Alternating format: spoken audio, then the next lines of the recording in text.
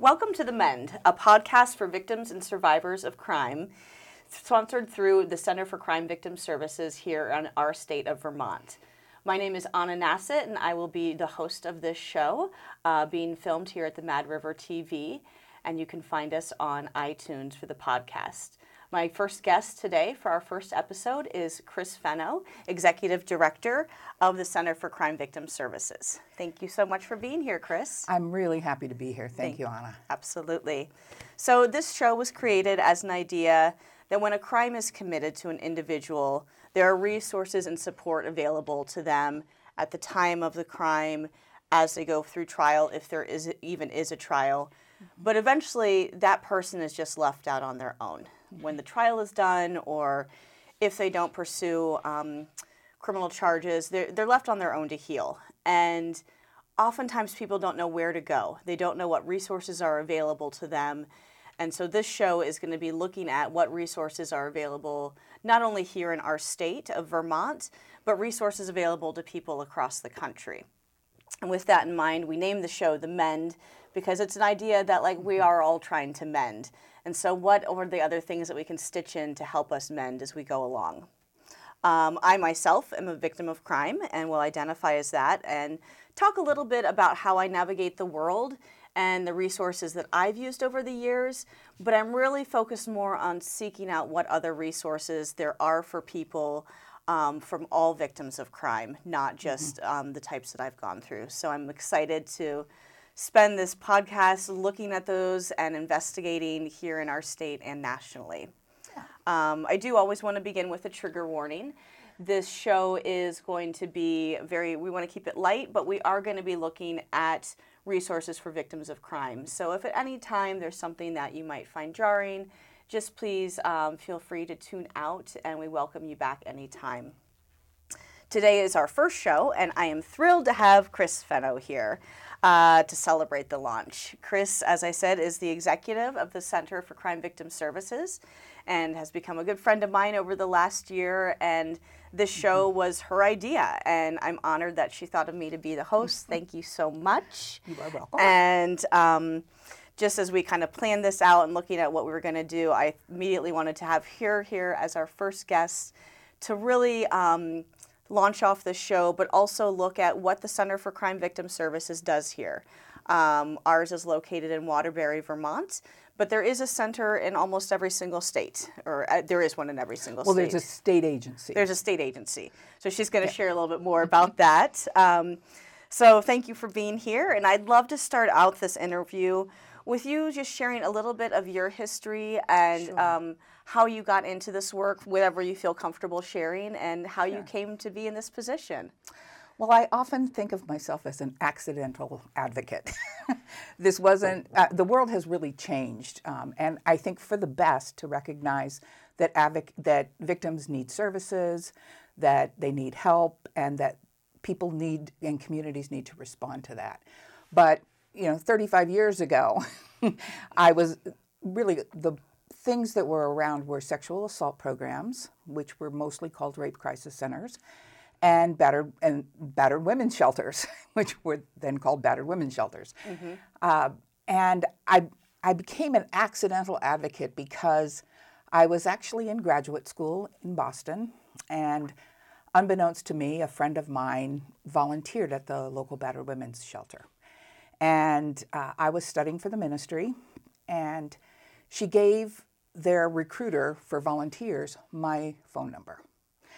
And so they had an introductory meeting every month, and she called me every month for 12 months. And every time I couldn't go, or I didn't want to go, and I felt so conflicted. And finally I was just so embarrassed, I said, fine, I'll go. And that was the beginning. I started out folding T-shirts in their office, and then helping them with some grant writing. I went through their volunteer training. And it was really in the midst of the volunteer training, they had a session where you actually got to think about domestic violence and when you first heard about it, or when you suspect you heard about it. Because especially then, but also now, there isn't a lot of talk that goes on. It's often behind closed doors. People often are ashamed or embarrassed. They think they're the only one it's happening to, or they might even think it's normal. And in this exercise, I grew up in the military. My dad was a career Navy man. And I started thinking in this training about the wives whispering to each other and, knowing who they were whispering about and then seeing her with bruises. And I never put it all together until that training, which was quite incredible. And I felt very comfortable. I couldn't understand why it felt like it was in my blood. But I went from there, and I've worked basically for crime victims since then. Amazing. And it really, it wasn't a career path. It wasn't anything. But I do think studying for the ministry, and what I took from that was really yearning for justice. And I think I found that in religious studies, and then I found it secularly through victims' rights work. That's amazing. And it sounds like your friend really saw that in you when she kept calling you every month. Like, no. I really think you need to be here. That's incredible. Yeah. Thank you for sharing that. Yeah. And I think that's one thing we really want to do on this show is normalize some of this talk. Mm-hmm. That, it does happen behind closed doors, but we can also sit at a table and have a conversation, even if it's hard, about these different topics. So Thank you for being at the foreground of that work. It's incredible. So you've been with the center for a couple of years. Yep. And we share in common that we both moved here from Washington State, which I love. But the center has been here for 28 years? Yes. Is that correct? Okay. Could you tell me a little bit about the history of the Center for Crime Victim Services and, just kind of how it started and how it's grown? Right. Originally and in statute, it was formed to accept federal money for victims' compensation. And it's a federal program funded through the Victims of Crime Act to states. And the states pay the states pay it up front, and then they get reimbursed 60% for qualified costs that a victim might have. So that's why we were originally created, and we have a 5-person board of directors that are appointed by the governor. And so we became this really small state agency doing victims' compensation. And I know we're going to get to talking about what that all might mean. But and from there, a couple of years later, we added our restitution unit. And then because we were taking federal money, we also got the Victims of Crime Act assistance money, which we sub-grant to community-based partners. And from that, we just grew to really embrace our mission, which is really about being a voice for victims and ensuring that quality services are available across the state. No matter where you live, no matter what time you call, no matter what the crime is, that there will be help available. Awesome. And you do amazing work. That's for sure. So the mission of the Center for Crime Victim Services is to provide leadership to the state to ensure that justice is delivered to all victims and survivors of crime through recognition of harm done and advocacy for their rights and needs. What can you tell me about the people it serves? Who can access the services of the center? Well, I always think of us as having 3 primary things we do. The first are direct services, and that's our compensation and restitution units. And then, so that's our direct services. Then we also do millions of dollars of grants to community groups, and all that entails. And then we provide training. And I know we're going to talk about all 3 of those. But the agency itself, in terms of what direct services we have, do you want me to talk a little bit about what they are right now? I think my question would be more, we'll kind of cover that, but I think my question would be more, I think so often now we think of like victims of crime, it's generally like, a lot of times we think it's like a sexually related crime. So like who else uses like the restitution? What's the scope? Sure, and restitution and victims' compensation both have a requirement of the justice system involvement.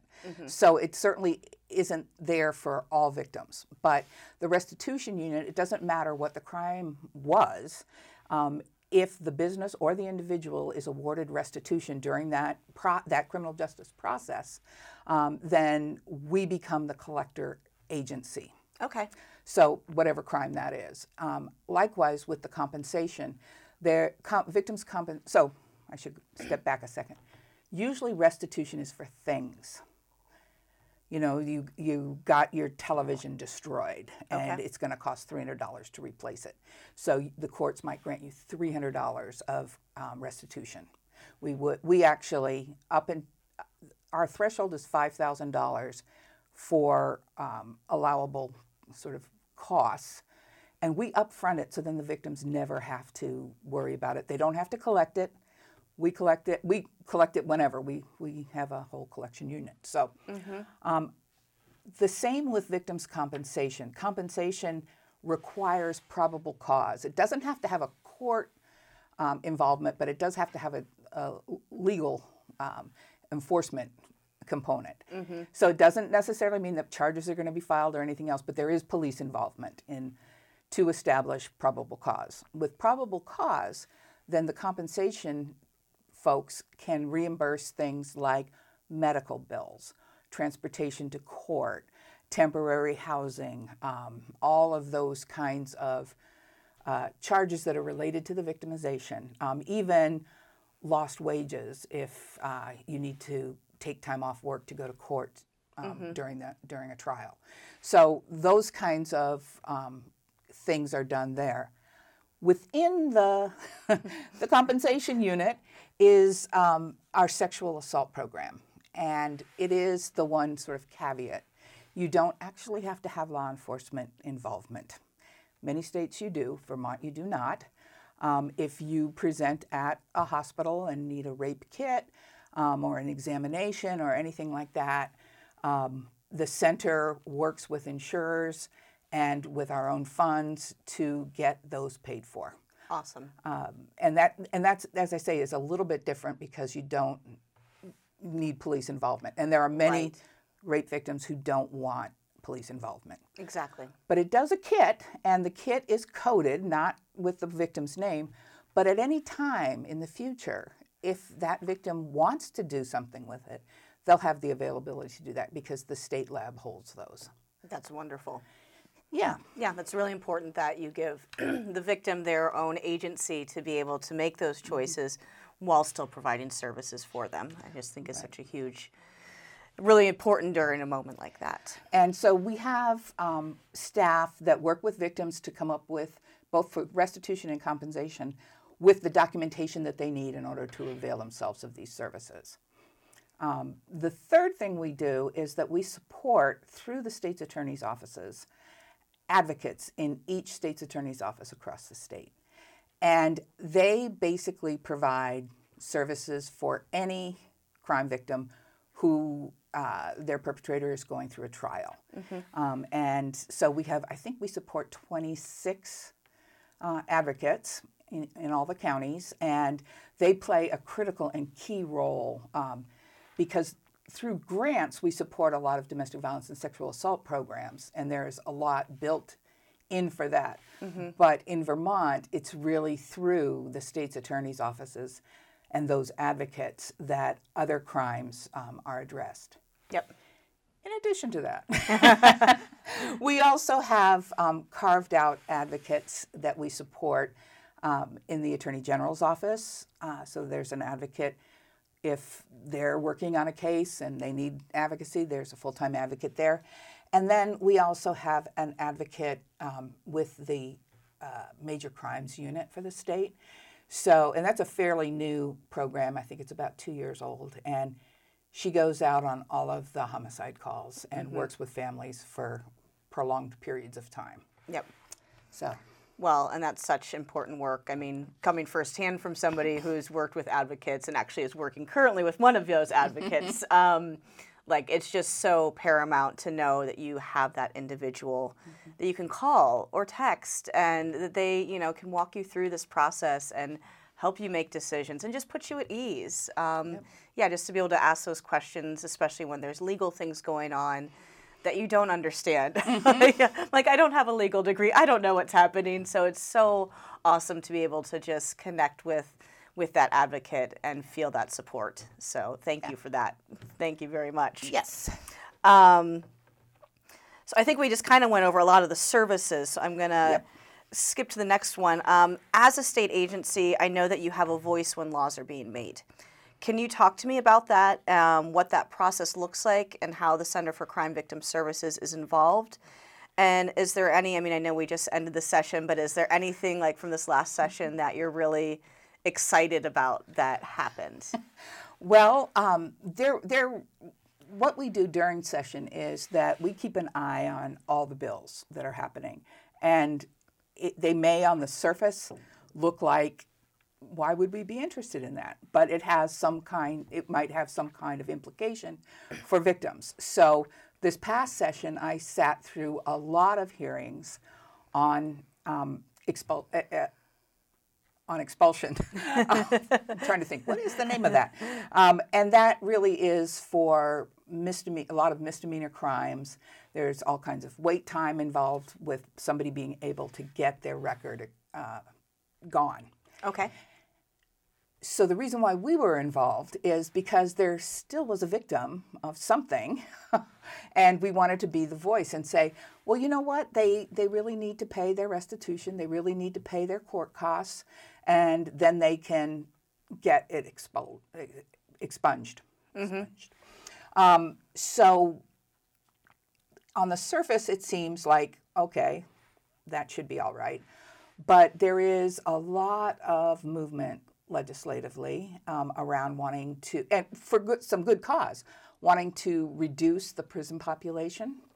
I think we all understand that almost every criminal ends up back in your community.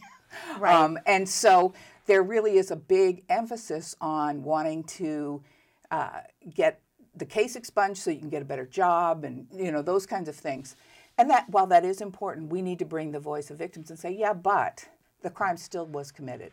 And so the restitution still needs to be paid and the court costs still need to be paid. And that's an ongoing conversation because it really wasn't dealt with this session.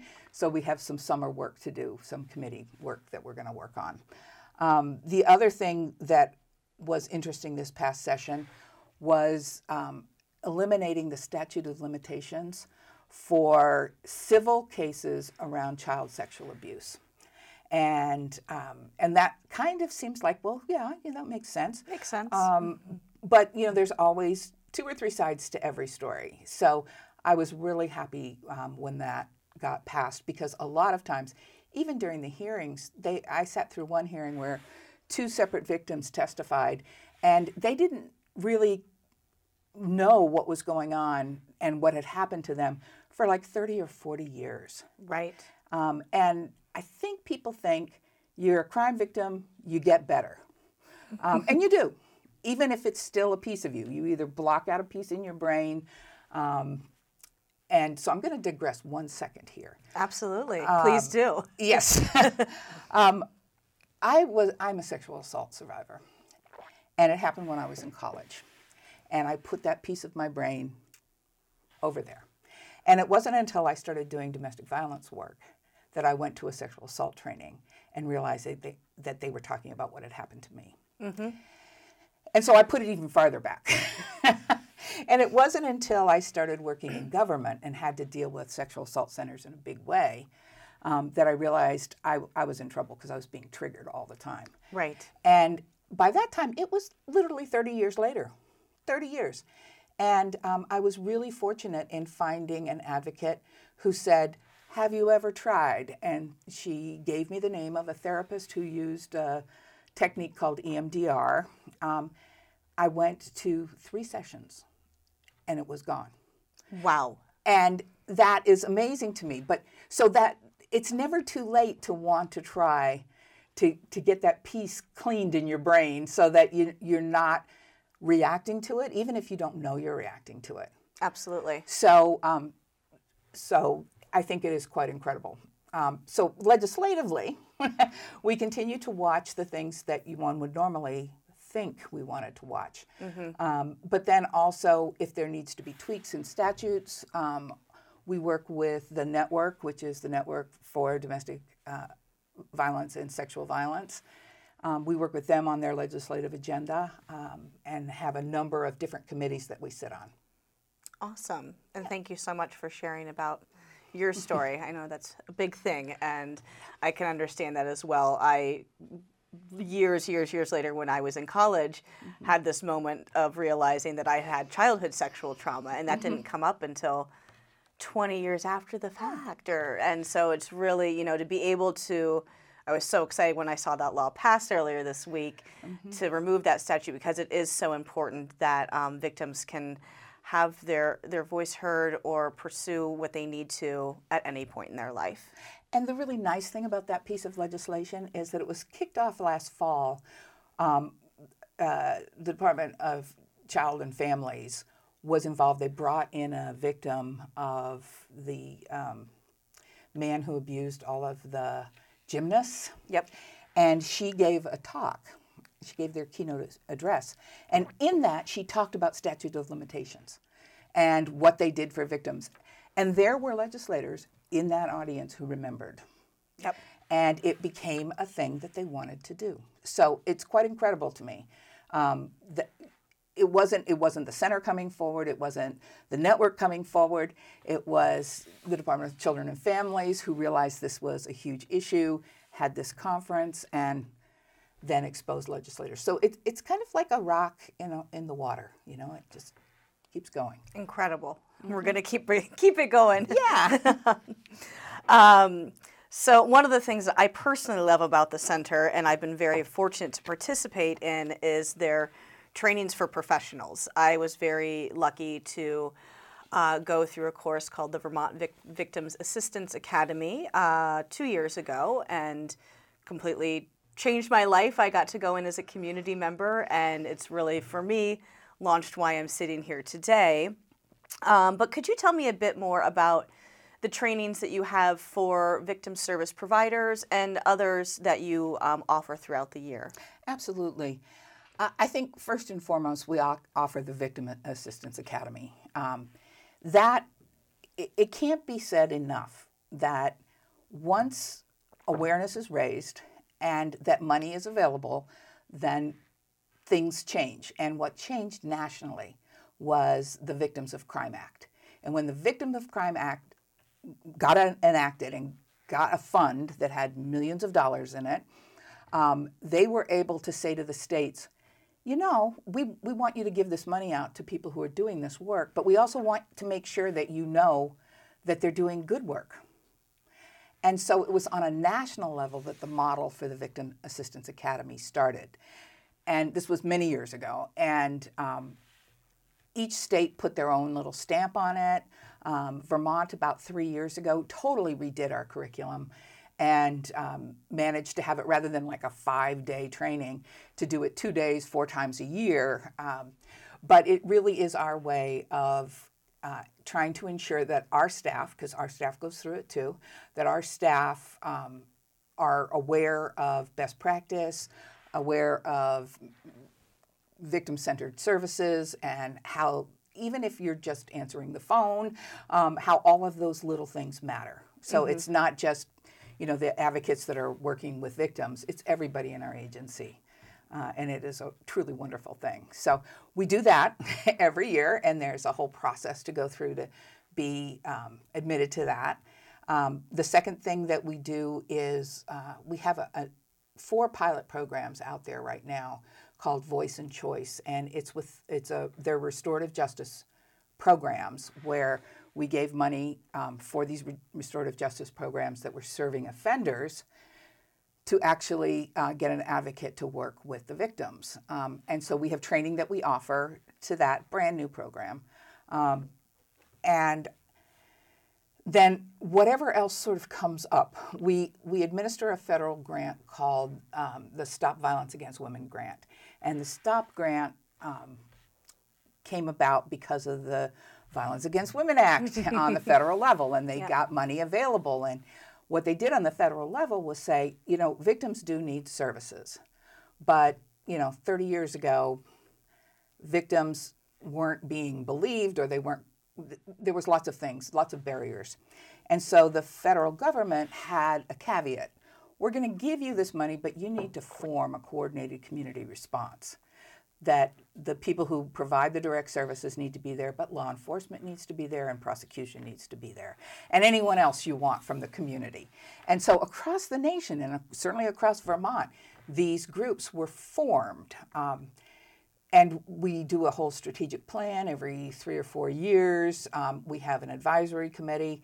And every other year we do a training that is cross-disciplinary. So last year we brought in a national trainer on sexual assault. 2 years ago, before that, we had somebody who came in and talked about child services. And really it's heavily justice involved. Mm-hmm. But advocates are also there too, and we open it up to anybody. They don't necessarily have to be getting that STOP money in the state. We still offer that training for them. In addition to that, we try to just stay open to what else we might be doing. Vermont is very lucky that we recently, through the Human Trafficking Task Force, the Vermont Human Trafficking Task Force, applied for and got money. Woohoo! Yes. And it's a joint program with the Vermont State Police. And they have a liaison they're hiring. We hired a director. And the two of them are going to go across the state looking to see if there are core teams that can be put together so that local communities can respond to human trafficking, protocols and policies in place. And from that, really try to get the state of Vermont into a place where we're very responsive to victims of human trafficking. That grant has a lot of training involved. And the task force, even though it's not had any staffing for years, ever, they have subcommittees, and their subcommittee of trainers provides training across different disciplines and across the state. So we participate in that. We also, through that program, are hiring a task force coordinator. And so we're going to have actually all three of them co-housed at the center, even though we anticipate mostly they're going to be on the road. So we try to respond when people ask for trainings and when our partner agencies ask for trainings. We also support the network to do trainings with the domestic violence and sexual assault centers. That's great. That's wonderful work, and I'm really excited about the human trafficking grant that you got. I think that you'll often hear us on the show where we're talking about really heavy subject matter, but we're also like very excited because we're so excited to see what's happening here in our state and nationally that's going to serve victims of crime. And so we have a lot of enthusiasm and passion, even though it's really heavy subject matter. Absolutely. Yeah. Absolutely. So I'm here with Chris Fenno from the Center for Crime Victim Services, and we have a couple more questions. Can you tell me more about how community members can be involved in helping victims of crime in their area? I think first and foremost, people should look and see what's in their communities. And if they need help with that, they can call us and we can tell them what we know. Mm-hmm. But local is the best place to start and say, what's happening here?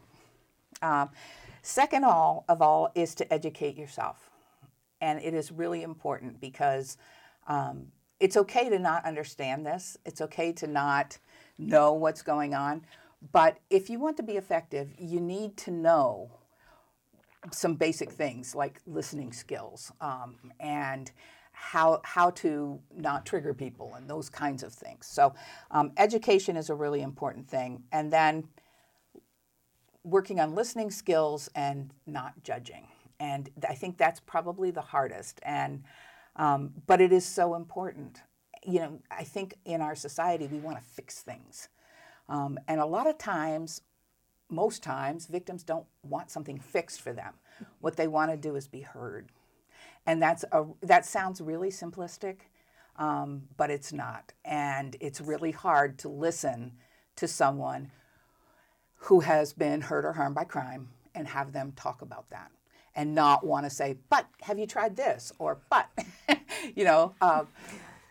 That happens all the time to me. Yes. And yeah, it is really frustrating. Yes. It's like, no, I just need to be heard. Yep. I just need to have a conversation. Yeah. And I think back to, the journey is long, you know, and I have certainly changed in the years that I've been working in the field. And I went through lots of anger at times. And when my son, who's going to be 21 next year, but when he was about 2, I was working in a domestic violence program where we had a person we were working with who was murdered. And I was so upset by it because it shouldn't have happened the way it happened, that I started teaching my son to say the Pledge of Allegiance, and that it ended with, and justice for some, not justice for all.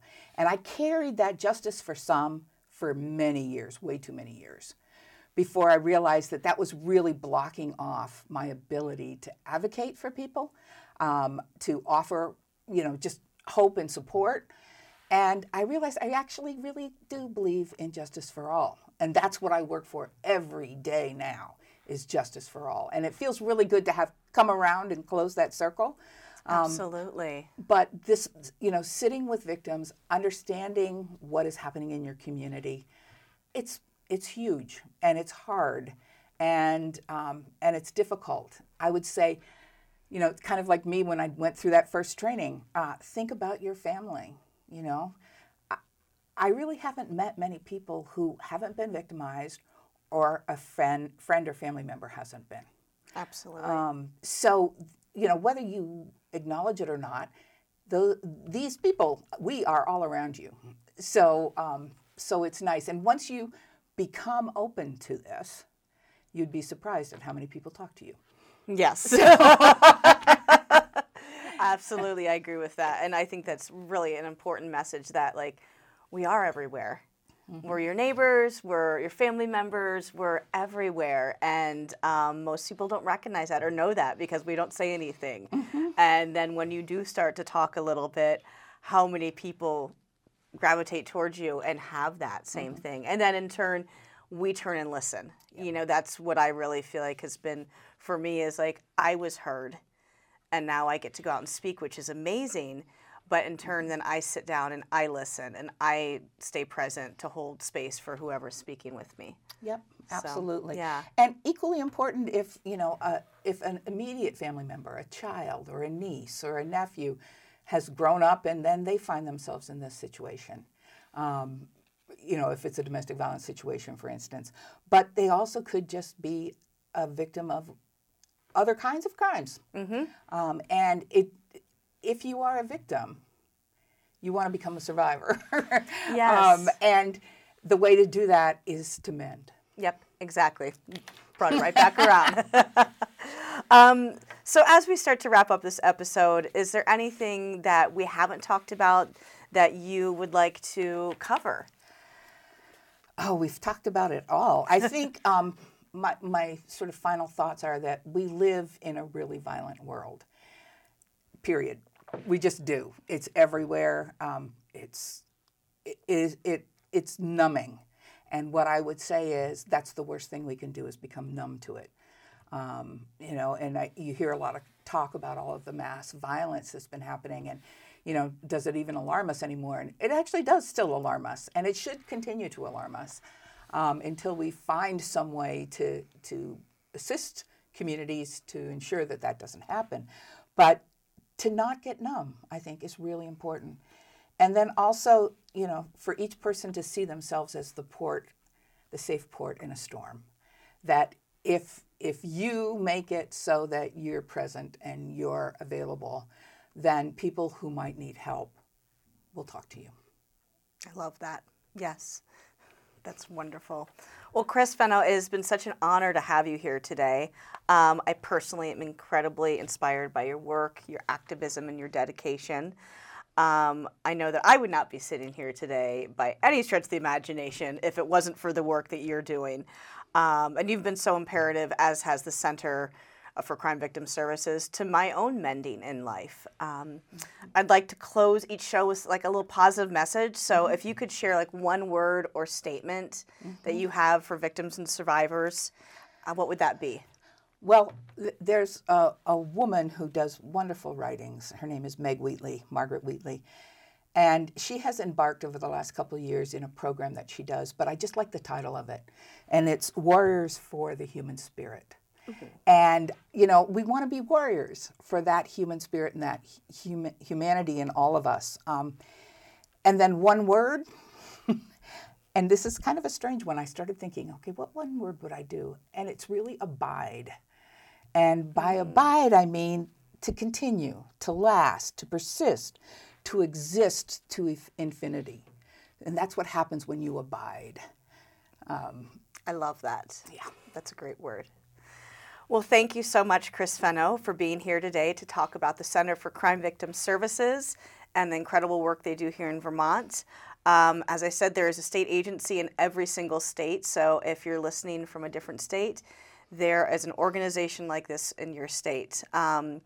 For more information on the Vermont Center for Crime Victim Services, you can check out their website at ccvs.vermont.gov, or you can call them at 802-241-1250.